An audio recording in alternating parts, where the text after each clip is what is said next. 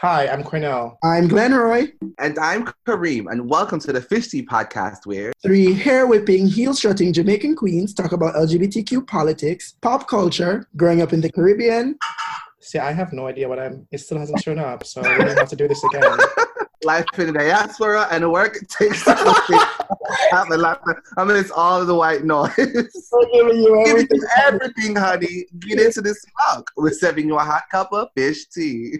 1, 2, 3. Bottoms up. You know what? Thank you for having my back, Kareem, because the internet is just not agreeing with me today. So no problem. Look forward to that. How are we going to do it over? We're keeping that or we're doing it over? No, let's do it. Let's proceed. Full speed ahead.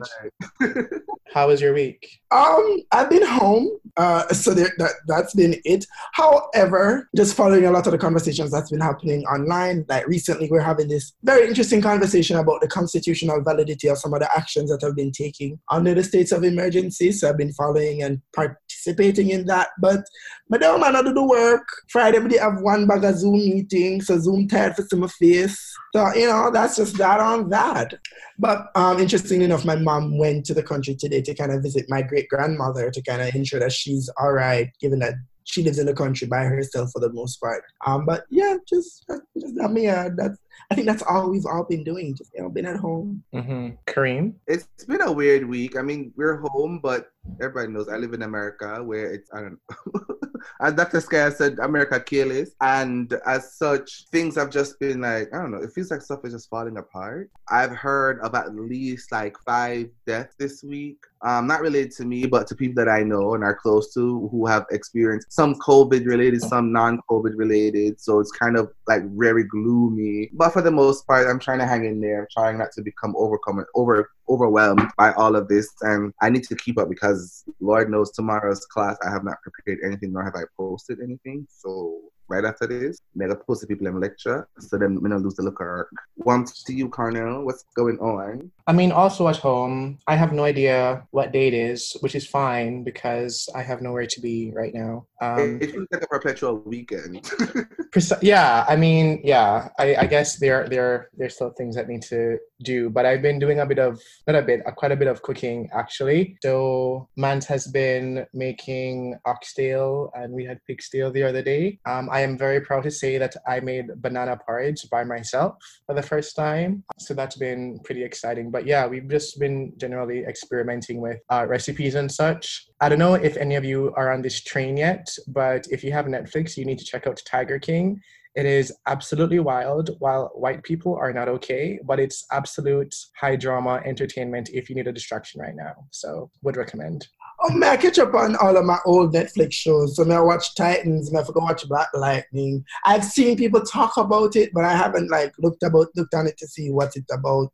And there's a whole backlog of Netflix for me to catch up on. So, but me look into it. What's it about? So it's supposed to be a documentary, but it was started off as something that turned into something else. So it's about this group of people, primarily this guy called Joe Exotic, who runs this wild animal exotic farm thing. So apparently there are more captive tigers in the US than there are in the wild in the entire world, which is mind-blowing. But then with each episode, you think it can't get any worse, and then it absolutely does. So you have the main, I guess, character or person, because it's a real story, I guess, is being sued by this animal rights lady. He turns out to be this polygamist gay man who uses a lot of drugs. I don't know. It's a thrill. I'll say that much, but it's a good entertainment because you think this can't be real life, and it completely is. So. Interesting. That does sound unbelievable because American people feel different. And just to let you know, Corner is not pig's tail, it's just pigtail. Oh my God. It is the tail of the pig, so pigtail. So I'm gonna stay in my true. We're really not gonna do this. Just you did not call them dumplings? Right. And spinners. Right? Why they make the man a teacher for cook, make him teach you how to talk to? Wow. Rude. In any case, what are we doing today, Glenroy? I could give a little time to laugh somewhere.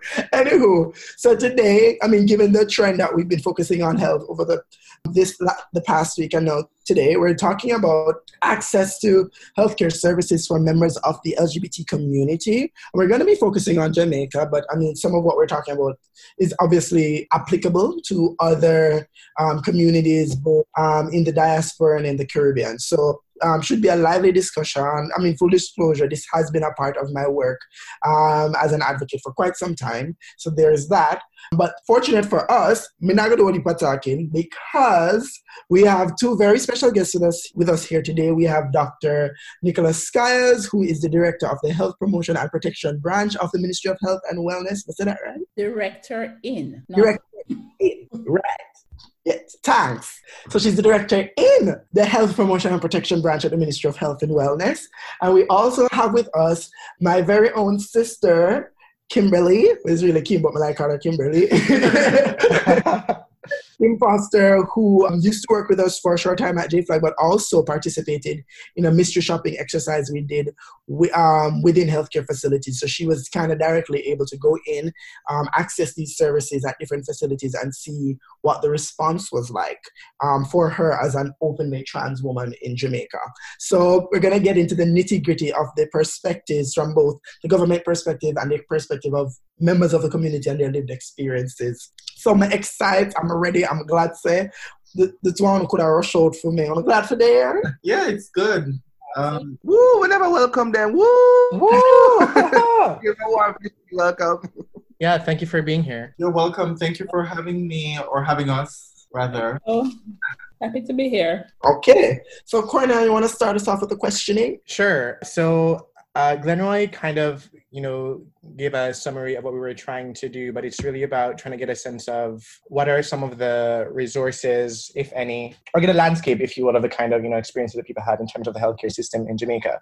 So the first question is, what resources currently exist within the services offered by the public health system to address the specific sexual health needs of LGBT people? Okay, so hi everyone. Thanks again for having me. That area is an area that is currently under-resourced, I would say, and it's a long-standing challenge in the sense that the way how the health system developed over the decades, I would say, there has been very little attention to the health or sexual health needs of LGBT persons. And it's traditional in the sense that it's not taught in medical school, it's not taught in nursing school, it's not taught anywhere. And therefore, the instances in which we have done any work in this area has really found its genesis within the HIV program, which has taken the conversation to a point,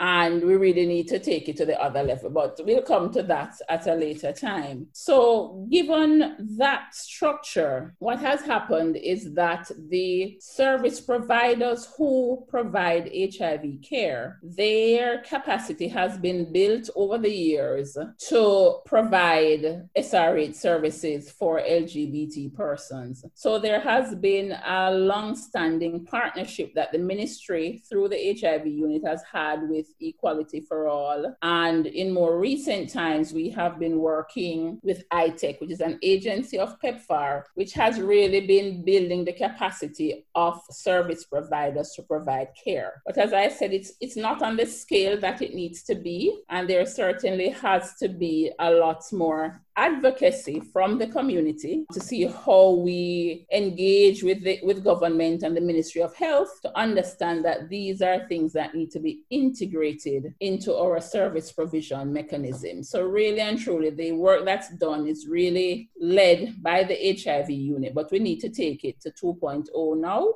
having a general service for LGBT persons. Sorry, just a quick, something I want a clarification on. I think you said something about SRH. I'm not sure if I heard the word right, but what is that exactly? Sorry, sexual and reproductive health. I apologize. Oh, okay. Thank you. Acronyms. I'm sorry. So Dr. Skyers, maybe it would be useful as well for you to kind of take us through very briefly, like where we've come from Because I mean, I know that through the partnership between the ministry and equality, that it's a good 9 years of of that kind of a partnership, and probably a little bit longer. So perhaps you could talk about what was there before and where we have come, and then we can push it towards more of, as we go further down, where we need to go. Sure. So earlier on in the response, there was a very, let me call it, didactic chalk and board conversation around S&D. So you'd have somebody speaking to you, oh, you must not, mustn't stigmatize, you mustn't discriminate, and everybody gets 100% on the test. And you go back to your facility and you continue with your usual activities. So none of that methodology was really translating into any change. However, with the partnership, the decade-long partnership with Equality for All, a different methodology was used where we had members of the LGBT community actually conducting trainings with our healthcare workers. It was also more comprehensive in that you would try to get, if you weren't able to get all from a particular facility, at least representatives from each area. So you try to get the security guard, the cleaner, the nurse, the doctor, all persons at the facility. And there were persons that are taken through a series of sessions. So you may have 3 or 4 one-week sessions where there is actually that interface with the community, and that has, even the evaluations that have been done, that has been invaluable in terms of persons just understanding their own perspectives and how it is that their interaction with the population actually promotes or inhibits the engagement of LGBT persons with the healthcare system. So that methodology has proven to be a best practice, and you all need to write it up, Lenroy. It has proven to be a best practice where we have members of the community engaging with our healthcare providers, and that certainly has helped. And I think contribute to what Kim might be talking about in terms of the reductions that we have seen in instances and the comfort of the population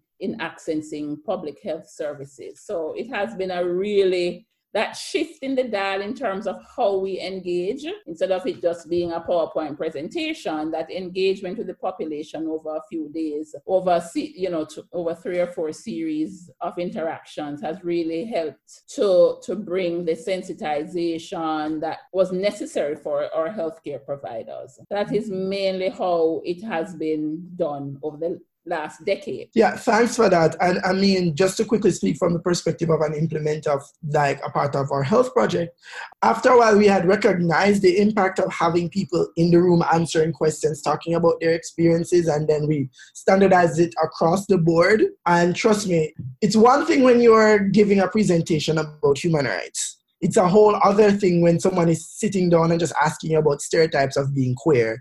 And then it changes the dynamic. When people ask, for example, about your relationships and how they work and the kind of experiences, when you knew you were queer, how did you come to that identity of self? I know, Kim, you have done some trainings, or you've done some of that, so right. You can also jump in and talk about it. It changes how they begin to think of you as a person. You want to... Yeah, because just measuring from what, our experiences have been, it's always rough on the first day. Yeah. On the first day, they don't know how to agree with how we identify. Mm-hmm. They are lost in how we do things, the way how we do things, not necessarily aligning to the gender or sex you were assigned with at birth, mm-hmm. how you have come to it, how you have survived all of that. Mm-hmm. They want to know especially where you come from, if people are accepting of you and they aren't, mm-hmm. or more tolerating of you and they really aren't. But then on day 2 and day 3, they start to see us just through hours of just sitting in a room, mm-hmm. not necessarily trained, just existing together. We have breakfast together, then lunch together, then mm-hmm. dinner together. And then on day 2, it's like, well, maybe Kim is first and foremost human, and that's just how it is. Mm-hmm. And then it gets easier, and we just get into normal conversations. We see each other on the final day. Mm-hmm.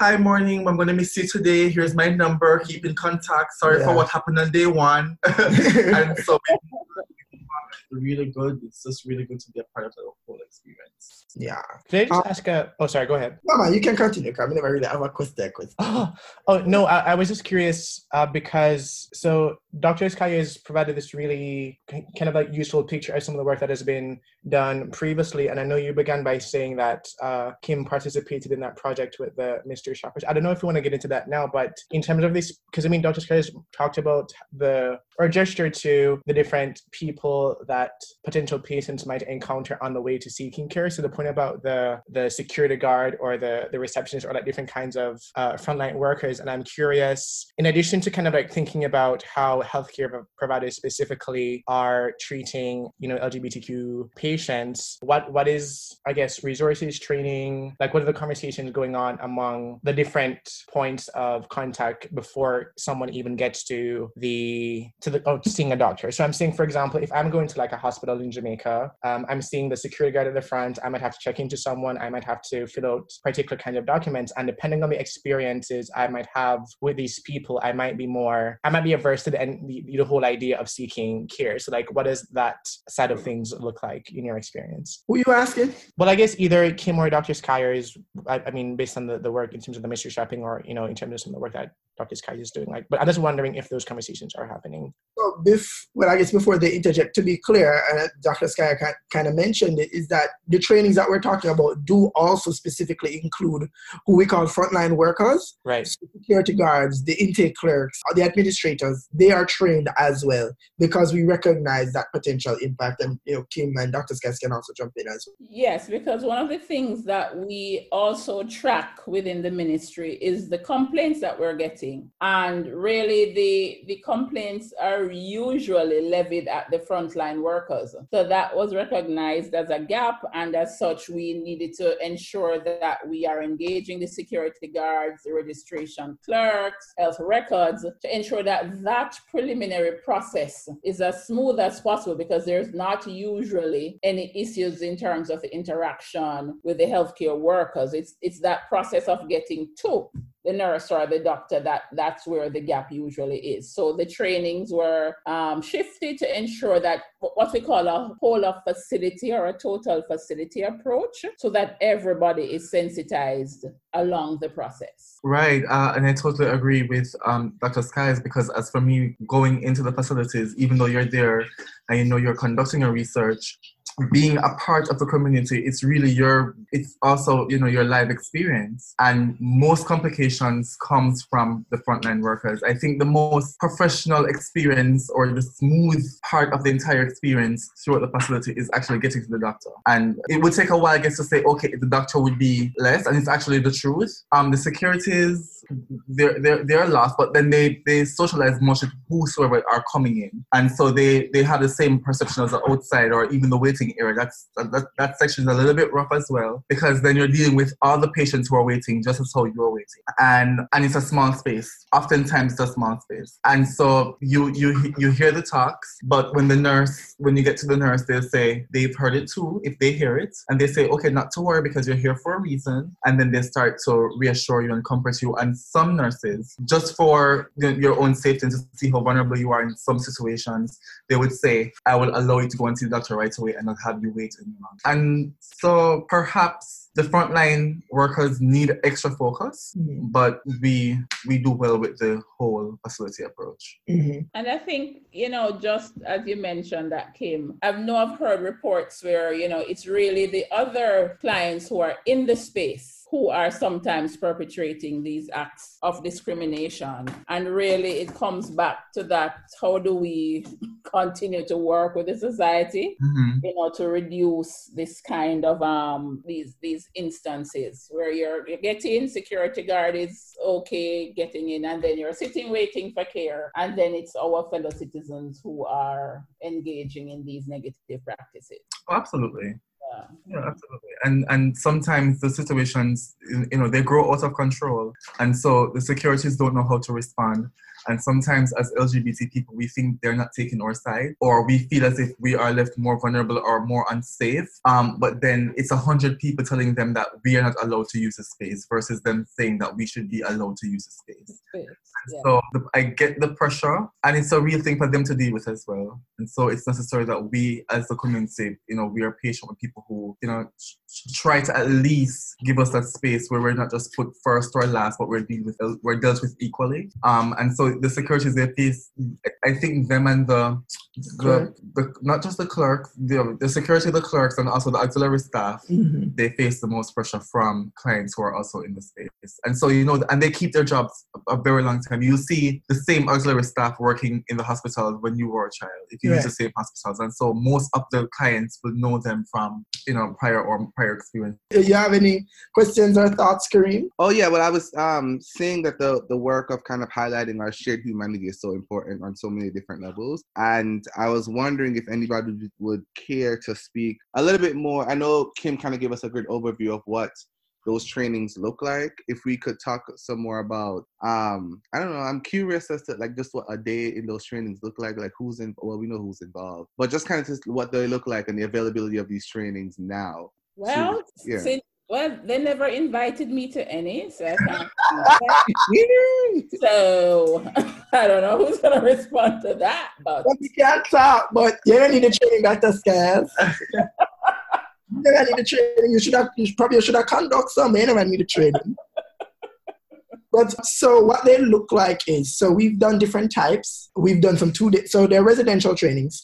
So we take all of the workers outside of their original workspace environment. We go to a hotel and we spend like 2 to 3 days of intensive training. So they go through conversations about their own value systems, try to reconcile that, understanding what is being asked of them is not to change their value systems, but to kind of appreciate that there are other people with other value systems and that those two must be able to peacefully coexist. And that then we talk to them about like human rights and their role as healthcare providers to respect the rights of others and what that looks like.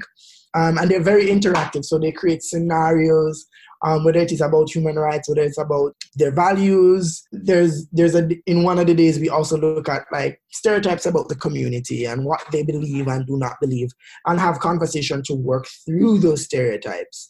And then standard of care, we closer to when I started working at JFlag, we were equality now. But yeah, closer to when I started working there, we were also mainstreaming trans healthcare. So that was about getting people to understand trans people's identities, getting people to understand what trans healthcare looks like, and that even though we don't have it, this is what trans people are interested in accessing. Talk to them about the policy framework. And there's one thing, and also gender and sexual diversity generally. So we use stuff like the gender-bred person to kind of get them to understand gender and sexuality as a spectrum so that they can appreciate that what we're presenting is not aberrations, or we're not presenting people who are something different than human, but that we exist on this spectrum of diversity, and that just as the heterosexual people exist, queer people exist. So yeah, it's a lot of all of that. And then if it's like a 2-part training where we come back, we give them something to present to their fellow co-workers, so that they can kind of understand what it's like to be in our position, and then they would come back and tell us what that was like, and we give them more practical tools. And my favorite part of the training, though, is always, and we were talking about this, is the panel. So we do a panel of members of the community. Sometimes it's us talking in our personal as ourselves as queer people, but more what we try to do more often than not is get members of the community to join us. So you don't say, oh, it's just the JFlag people talking to you. So you have them also talk about their personal experiences, and we try to give a mix. So there's usually a gay man, a lesbian or bisexual woman, and a trans person talking about those different types of experiences. And more often than not, the person who gets most of the questions is a trans person because of the absence of information about it. But yeah, that's what that training is like. Oh, and is there any like type of follow-up or follow-through to test the effectiveness of the training, or that's not really in your wheelhouse? So there's site visits that we do, and that's what the mystery shopping was about. And so I'm just going to give an overview, and Kim can talk about it a little or expound on what that whole experience was. So the idea of the mystery shopping, because we recognized more organizations were also doing trainings, and so it wasn't necessary for us to continue to do that part of it. We wanted to see what were the benefits of those trainings. So outside of the trainings that had 2-part follow-ups, so for example, you had one training that you do 3 days, you go back and then you come back and talk about it, and that would be the follow-up. We wanted to see what was it like in the facilities. And so we said, okay, let's do some mystery shopping. And so we trained some members of the community and CSET allies to go into the facilities and do that kind of assessment. And then we produced a report about it. So come through, Kim. So we were asked to visit facilities, not just those that were close to home or in our vicinities, but we also left the parish and we visited different centers that we would be most unfamiliar with or unfamiliar to. And so for me, those visits, they mattered the most because I felt as if you really don't know me, then you'll be giving me the most authentic care based on just how you're treating me in that moment. The mystery shoppers were persons from the community who represented, different areas on the spectrum. And so it wasn't just members of the trans community, there was also gay men and also bisexual people. But what we realized is that, as Dr. Skies mentioned earlier, there has been a massive reduction in how things were for us then and how we were used to things and how things are now. And it comes down to what we were talking about earlier. I think most of our negative experiences are coming from the frontline workers. When you get into a space where you least expect it, you might see a material that's speaking about trans health, even though it's not provided. You might see a leader or an advocate from the community who advocates for public health or just sexual and reproductive health of the LGBT community, and you might see a promotional material there. And they're just small cues. You might get into the office and the doctor or the nurse will tell you, be comfortable. They understand. They might even ask you your pronouns. And so we realize that things are becoming more forward as the conversations are happening and as the trainings are happening. And what I appreciated the most from my experience was the reflections that came in the report. So, this was like the super national broadcast of the final results of how, LGBT persons were being treated based on these experiences and based on these, mystery shoppers conducting survey. For me personally, I felt it was risky. I endured, my own, let's just say there was a wide range of stigma and discrimination in some facilities, but I managed to endure it. So I came out safe, which I appreciated, but also I felt as if most of the facilities now are doing their best to keep my group of people safe. And that's what I appreciated the most. And so we make recommendations. And so I think those who are more forward, those facilities are being heavily used by the population here. And we are just waiting to see the growth in other facilities in other parishes, since most of the positive responses were, between Kingston and St. Andrew and St. Anne, I believe. So I look forward to that growth. So yeah. Wow. Okay, so I have a bunch of questions, if I'm allowed to ask them, and bear with me. So in terms of the trainings that you do, I know you said that, different people in different kinds of roles are included in the training, but I'm wondering what kind of dialogue happens. So I guess the first question would be, are these trainings done like institution by institution or department by department, or do you just have like a collection of people? And I'm asking that because I was at a workshop earlier this year where, the general idea was around this idea of provision of healthcare for Black queer folks and people from in different kinds of like capacities. So like there were nurses, there were people working in community organizations, there were some doctors there, there were like some managerial staff as well. And so they really appreciated it because it gave them an opportunity to talk to people that they might not necessarily meet otherwise. And so I'm wondering, are people benefiting from communicating with people that have a different kind of like perspective, and how that is helping them to better their own practice? I also have, so Dr. Skyers were saying earlier that treatment, like talking about treatment of like LGBTQ people isn't included necessarily in the curriculum for students who are in med school, but it turns out to be the case that generally healthcare providers in that capacity are pretty receptive. And so I'm also wondering, are there conversations about how to incorporate some of these things into the curriculum? And you also said, Dr. Skyers, that if I heard you correctly, that the program was specifically focusing on HIV. And to Kim's point, I'm curious, I guess, to see or hear how healthcare providers are responding to patients outside of concerns around HIV. Like, I know it's important for the community, but I mean, there are like other kinds of questions, not only in terms of sexual health, but like sexual education. And I'm wondering, are people able to talk to their doctors about like something as simple as sex even, like, and how to do sex and like risks and like how to protect oneself and all of these other kinds of things?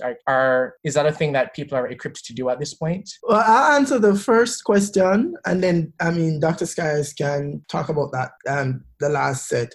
But in terms of what the trainings looked like in terms of participants, well, I think even what we had to recognize at certain point is that when we had a mixed crowd, say a doctor and a nurse and certain administrators and certain frontline workers, is that certain categories of people would not talk while other categories of people were around. And so the extent to which people were being honest about their views depended on whether or not persons in their group were in the room. And so we recognized that therefore there was a need to separate training in that way so that we could facilitate very open conversation.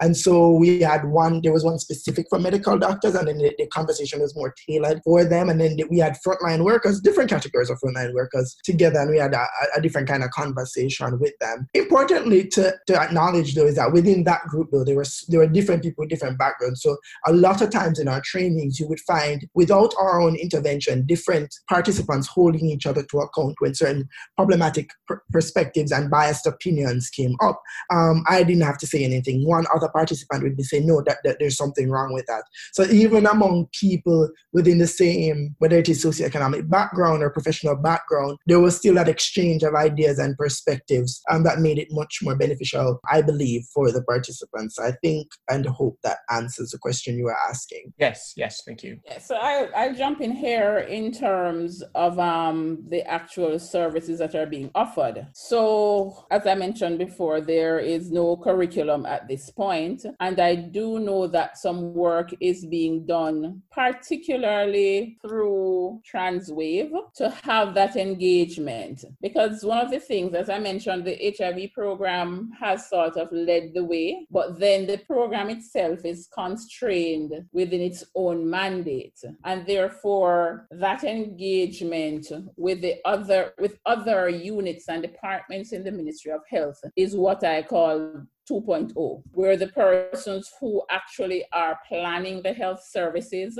So our unit is very disease specific, and therefore we can take it to a certain point. So the engagement with what we call health services planning and integration is key in moving this forward. I do know that there were some recent meetings that the advocacy and the engagement with the directorate of the ministry to ensure that these matters are brought to the fore so that those decisions can be taken as to how we move forward with designing a trans health program within the context of what the ministry does. So that is what needs to happen next. And I do know that the conversations took place even as late as in February as to the approach that needs to be taken. Our system is still very curative oriented, and unless members of the community or any other citizen, actually, anybody accessing care, unless they bring up a conversation around sex and sexuality and sexual and reproductive health needs, the provider doesn't naturally engage in those types of conversations. So which again, really looks at how we provide holistic care. So we're very disease specific. Oh, you're here for a cough, but then we're not having that wholesome conversation with you to see what are some of your other issues and needs that also need to be addressed as part of the interface with the healthcare system. So that's a reorientation that needs to take place as well. And it's not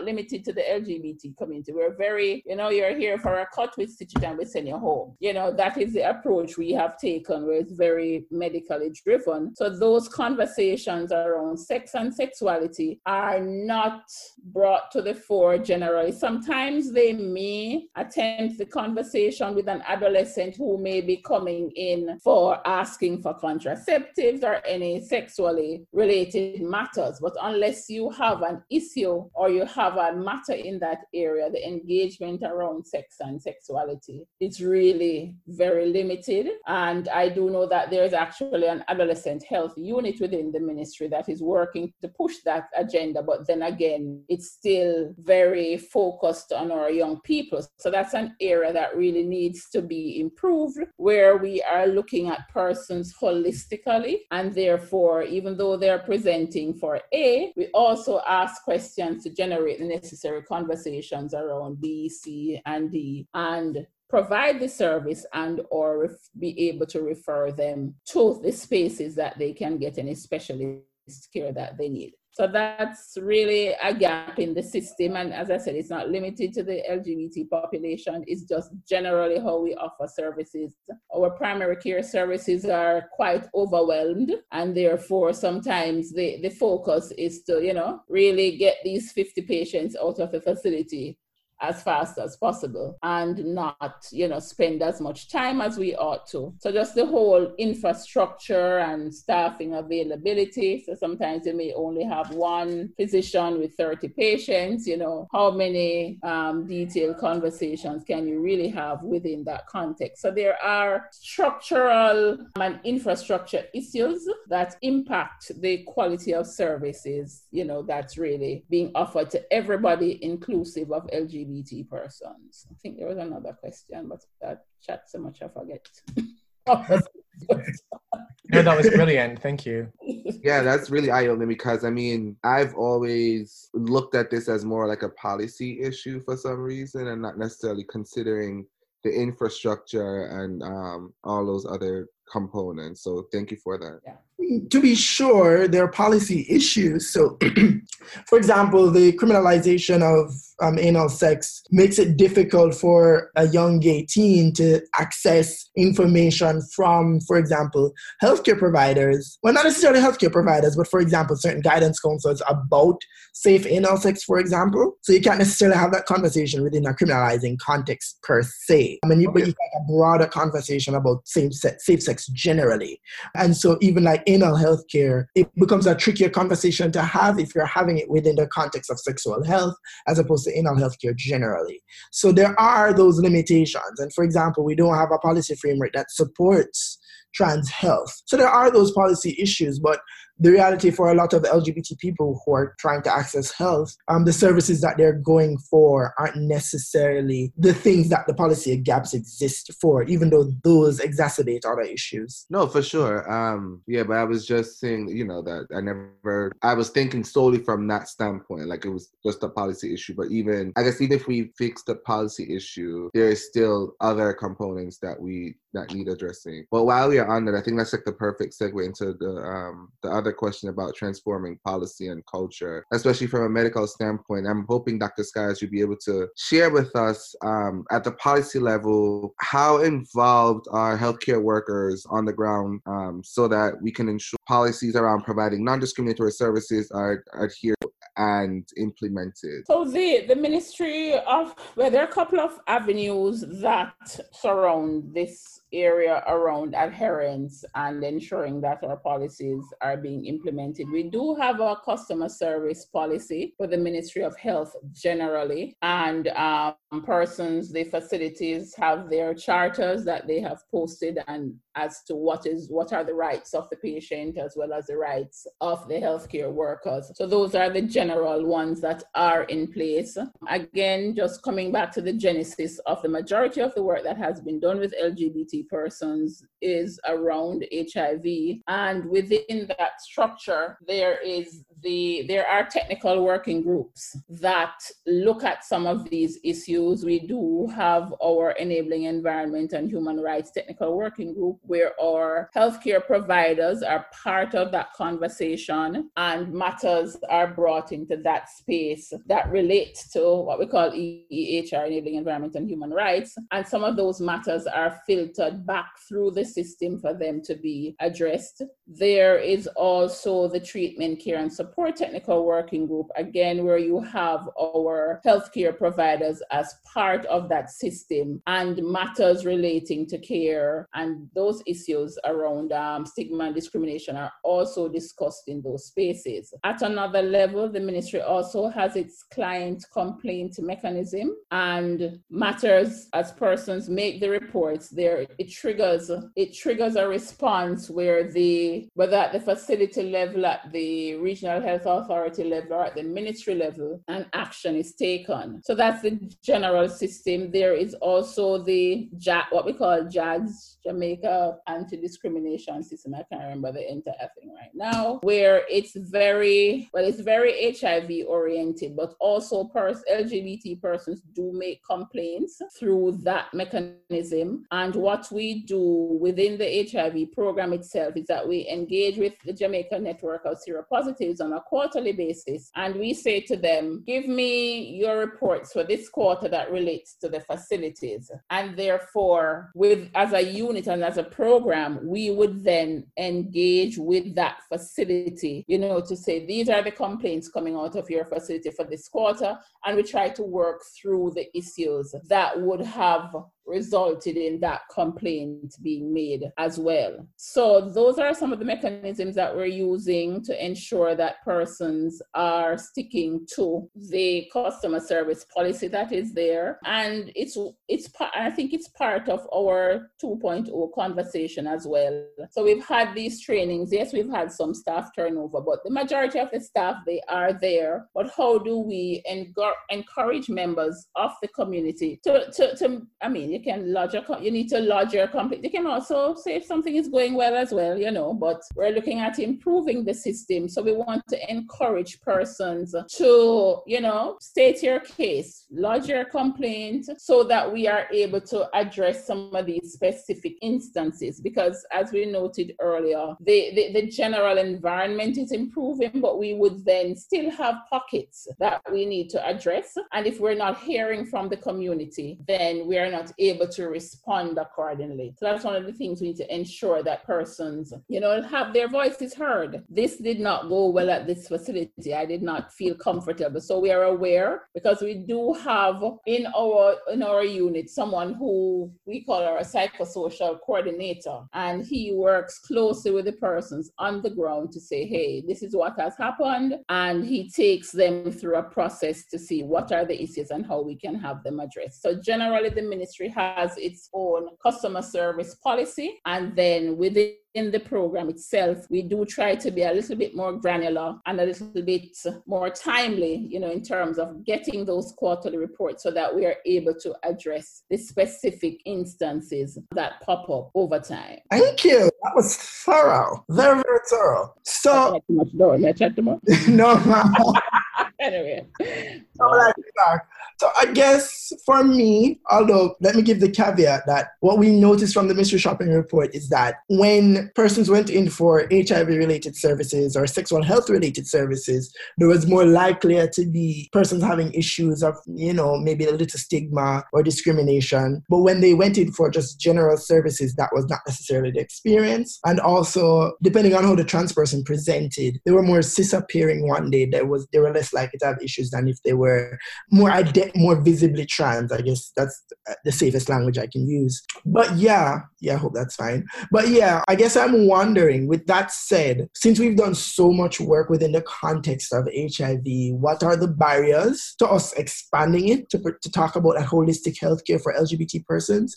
And noting those barriers, how can we then overcome them to get to that point? Yeah, so comes back to the conversation of expanding the dialogue beyond the HIV program and engaging with I think at this stage we'd have to engage with the directorate, because the engagement at another level is not moving at the pace that we would want it to. So the advocacy that needs to come from an equality or trans wave to formally engage, and our directorate, they are quite open to the engagement. A formal letter to the ministry, the permanent secretary, minister, usually facilitates a conversation. And I'm sure Equality for All, every time they write, the minister has a meeting community. So there is no barrier in terms of engagement. Therefore, the directive or the instruction or whatever the decision is from that discussion can be filtered down to the unit or division that has the responsibility for ensuring that they develop health services. So that engagement, and as I mentioned earlier, there was a meeting in February where some discussions around that was had, but we have to take it to that level at this stage where we engage with the directorate. So it's that level of advocacy right now to get that dial moving. It's not going to move unless we go to that space at this point in time. So that is where the advocacy needs to continue now to evolve to, so that we get the necessary movement. Okay. That needs to happen, yeah. I mean, I'm curious so thank you for that response, Dr. Skyers. I'm curious to see if Kim has anything to add to that as somebody who is from the LGBT community and had participated in this. Is there anything else that you see that needs to happen for people to go beyond? Is there anything that you would like to see happening? Yeah, I think Equality and Transwave, they're on the right path. Just encouraging the community to just practice, safer health-seeking behaviors. What we just want as a community as a whole is for us to get to a place to be comfortable having the conversation with health providers on any topic. Anal sex is a real thing. Oral sex is a real thing, and so are STDs and STIs and HIV care and treatment. They're all real things. And the only way that we can, prevent or treat or protect ourselves is to be fully educated on the issues that we face. And so if something is happening or should happen, we shouldn't have a scare in talking to it, especially to the persons who are there to serve us in treating it if it happens or preventing it from happening. And I think the trainings are playing their part. I think they are the most efficient part of the trainings is that they're providing results. And it's results that the community are very happy for. And we just look forward to being a part of the process into making sure that more facilities are. I have a question for you, Kim. Okay. So while we talk about this, the reality is, even when you did the mystery shopping report, that even if people had a general positive experience, they would not recommend. They weren't sure they would recommend the facility to other persons. And so I guess what I'm wondering is, what is it? Even whether it is from the perspective of health promotion or JFLAG and the work we do with the community, what more do we need to do to assure members of the community that this is a service that you can access? Or is it that just like ordinary Jamaicans, people just prefer to go private, and if they can afford it, they will? Yeah, what is it? First thing first, I think people would not recommend the facility if it is that they think that they have survived something that they got lucky with, or only if they would be able to survive. And so, especially with advocates and activists who are in the spaces, they wouldn't recommend it to younger people who are in the community because they don't think that they would survive this type of discrimination or stigma from this specific facility. And so, even we might come out of, we get these experiences and we come out and we are alive and we're well. If it's majority bad, we just wouldn't recommend it. Right. Next part is, I think Cornell was the person who mentioned it earlier. I think follow-ups are just necessary. Yeah. I think you guys are already doing a good job in being creative and how you get your follow-up results. But I just think that you just need to do more follow-ups and just be more just be present in the space to make sure that things are going the way how they're supposed to be. Because you can't really help it if you turn your back. If the organization turn its back and say, I'm gonna leave these people now to get the work done, you can't control the behavior. But if you're present and you're there and you're trying to make sure that this now becomes a routine and a pattern, and it now becomes a habit of people to just serve people as people, we will get more things out and more things done. But so far so good. Oh, okay. Just more follow-ups, I think. I just want to add here, as I mentioned earlier, just the lack of comfort, one, as well as the lack of documentation on trans health. We have so many manuals to manage a range of matters in the healthcare system, but there is no trans health document. So therefore, even getting that completed and accepted within the space, and therefore the ministries then, will then roll that training out so that our service providers can become more comfortable. So yes, we have the training and it deals a lot in terms of sensitization and values clarification, but in terms of an actual manual or document that a healthcare provider provider can actually refer to, in terms of engaging with persons, that is also a significant gap in the process. And what we find, generally speaking, is that if healthcare workers are not comfortable with the information or they don't have enough information, they will tend to shy away from the conversation. So it's important to get that going where we're able to actually have a document that we can say we can use to train our healthcare workers. So yes, it's complementary in terms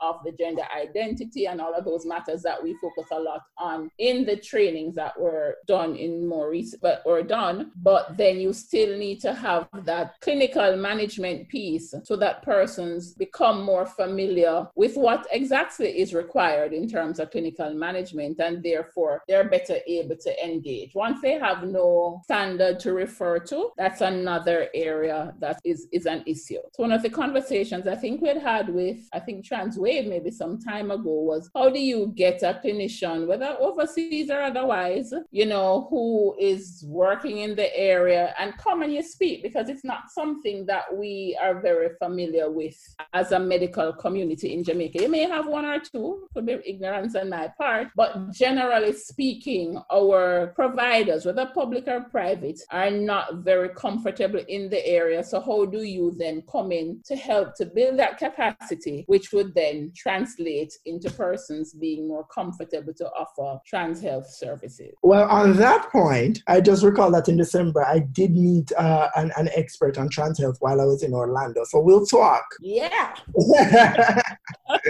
Sorry, so I'm really grateful for the exchange just now, because Kim reminded me of a question that I forgot to ask earlier, and it was about, so you were saying that part of what you had to do during the mystery shopping is that you had to go to areas or communities that weren't familiar to you, and I'm wondering, because Glenna was making a point about access to resources, and I'm wondering what that looks like for people who aren't living in places like Kingston or Montego Bay. So what does access to service look like for people who are living in smaller towns or in places where it isn't as, densely populated or might not have the same kind of infrastructure? But I also wanted to ask a question. So let's say we have, listeners who are, 16, 18, 21, 23. There are things that I only learned about within the past 2 or 3 years that would have been really useful to know from a sex education perspective about how to make responsible choices or informed choices even.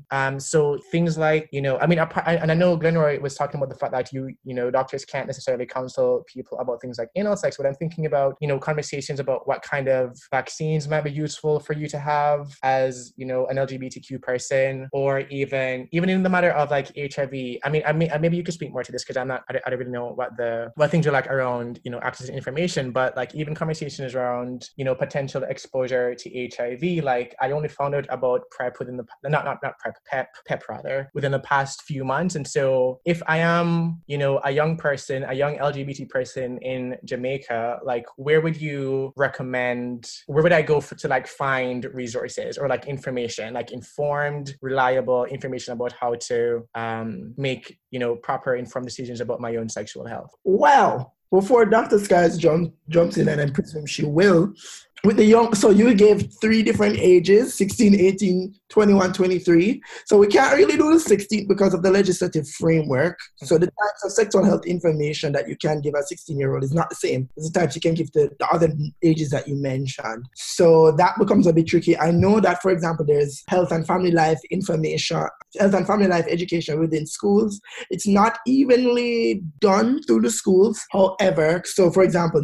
information about HIV is low among young people. It's getting lower and lower among young people. And we know that's a challenge. And organizations like the Jamaica Youth Advocacy Network are doing work to change that, because they focus on sexual and reproductive health and rights broadly. So that's a challenge for young people, just period, because of the different attitudes and the legislative framework around sex and young people and children, and them accessing care and accessing information. It's a bit tricky. But for 18 and above, outside of the work that the ministry does, through, for example, the National Family Planning Board, the Sexual Health Agency, they do a lot of work around health promotion, sexual and reproductive health information sharing and distribution. And then there are a lot of other like organizations that do that kind of work. So for example, Children's First is one. I know Jamaica AIDS Support for Life is one as well. And there are a plethora of others that make this information available. And if we're speaking in the queer context specifically, those organizations that I just mentioned, which are civil society organizations, do provide the kind of information tailored in that kind of way for members of the community. So they do a lot of community interventions to talk about sexual health. That's one thing we don't lack. Community interventions on sex. We talk about that enough. So, I mean, granted, rural penetration might be a different discussion because while not all the organizations are able to get into rural areas to have that conversation, but even through, for example, regional health authorities within the ministry, I mean, I've been a part of conversations through those bodies because each of them have behavior change coordinators and teams around behavior change, and they do that kind of information sharing and work as well. So, I mean, Dr. Skies, I don't know if I missed anything that you think, or you have other pertinent information to answer that question. Sure. So, totally agree with you, and really and truly, the age range that you have spoken to, the youth, you know, they are healthy, and our healthcare system is not designed, or we haven't transitioned to a health promoting approach in the sense that you only go to see your healthcare provider when you're ill.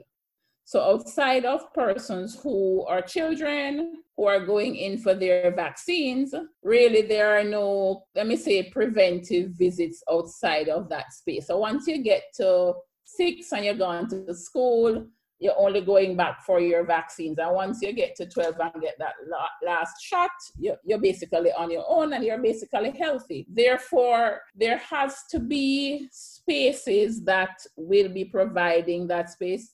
Glenroy mentioned health and family life education in school, which we do have our challenges with, you know, and, you know, that's a conversation, another setting. But we do know that there's a lack of comfort in our teachers and guidance counselors to be having certain types of conversations, whether or not they're permitted. That's another thing. So we really have to ensure that the community-based organizations really offer persons this kind of information. We do know the issues around the legislation.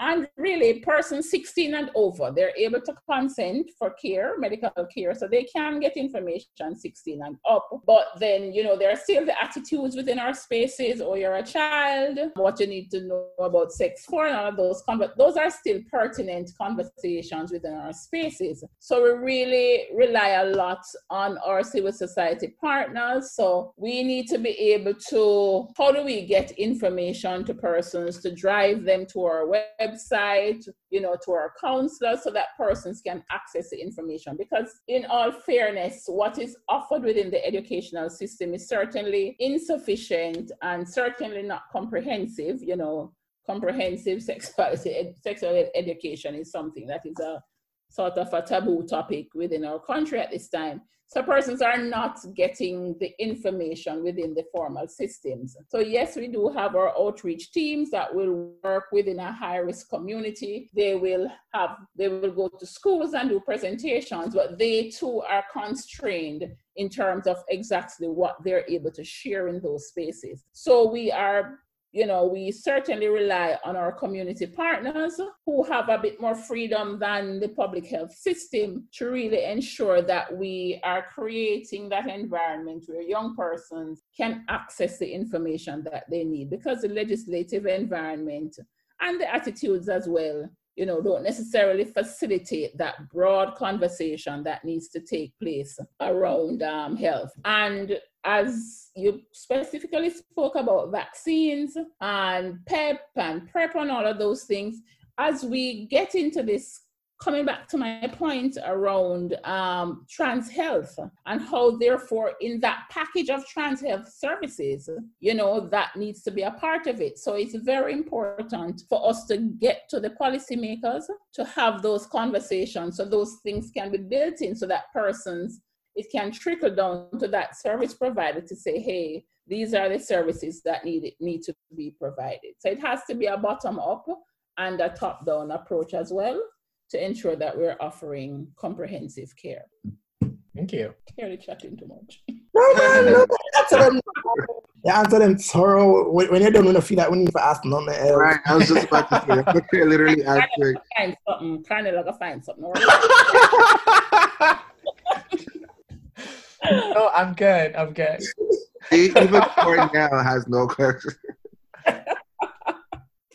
Yeah. Oh my God. Cornell normally comes back with I have a bunch of questions. I love that, guys. Okay, it's all good. It's all good. I'm like, we're not going to work cut out for no. Wally Pattings.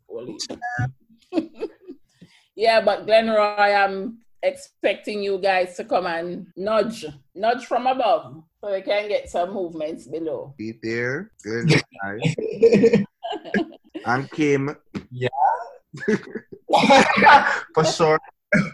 Remember, nudging never stop. And I know we're having like broader based conversations because I know they're having that ongoing conversation about, holistic trans care and stuff like that. So, and I know there are conversations, for example, about because SRH policy and I know we're still talking about the HIV policy as well. So there are all these opportunities to move the needle forward and have the needed conversations. So yeah. I do know that you have some strong, our international partners as well. I know that UNAIDS has been trying to engage around the whole trans health program. So again, that's another avenue from which the conversation can also be advanced. Mm-hmm. Definitely. All right, so thank you to Dr. Skyers and Kim for joining us today. This was a really informative and productive and generative discussion. I certainly learned a lot. Hope our listeners did too. Hope y'all are still staying inside and washing your hands and doing all the things that the government is telling us to do so that Glenroy can have his carnival costume ready for October. Right. In the meantime, we're telling you to keep safe, be well, and stay sophisticated.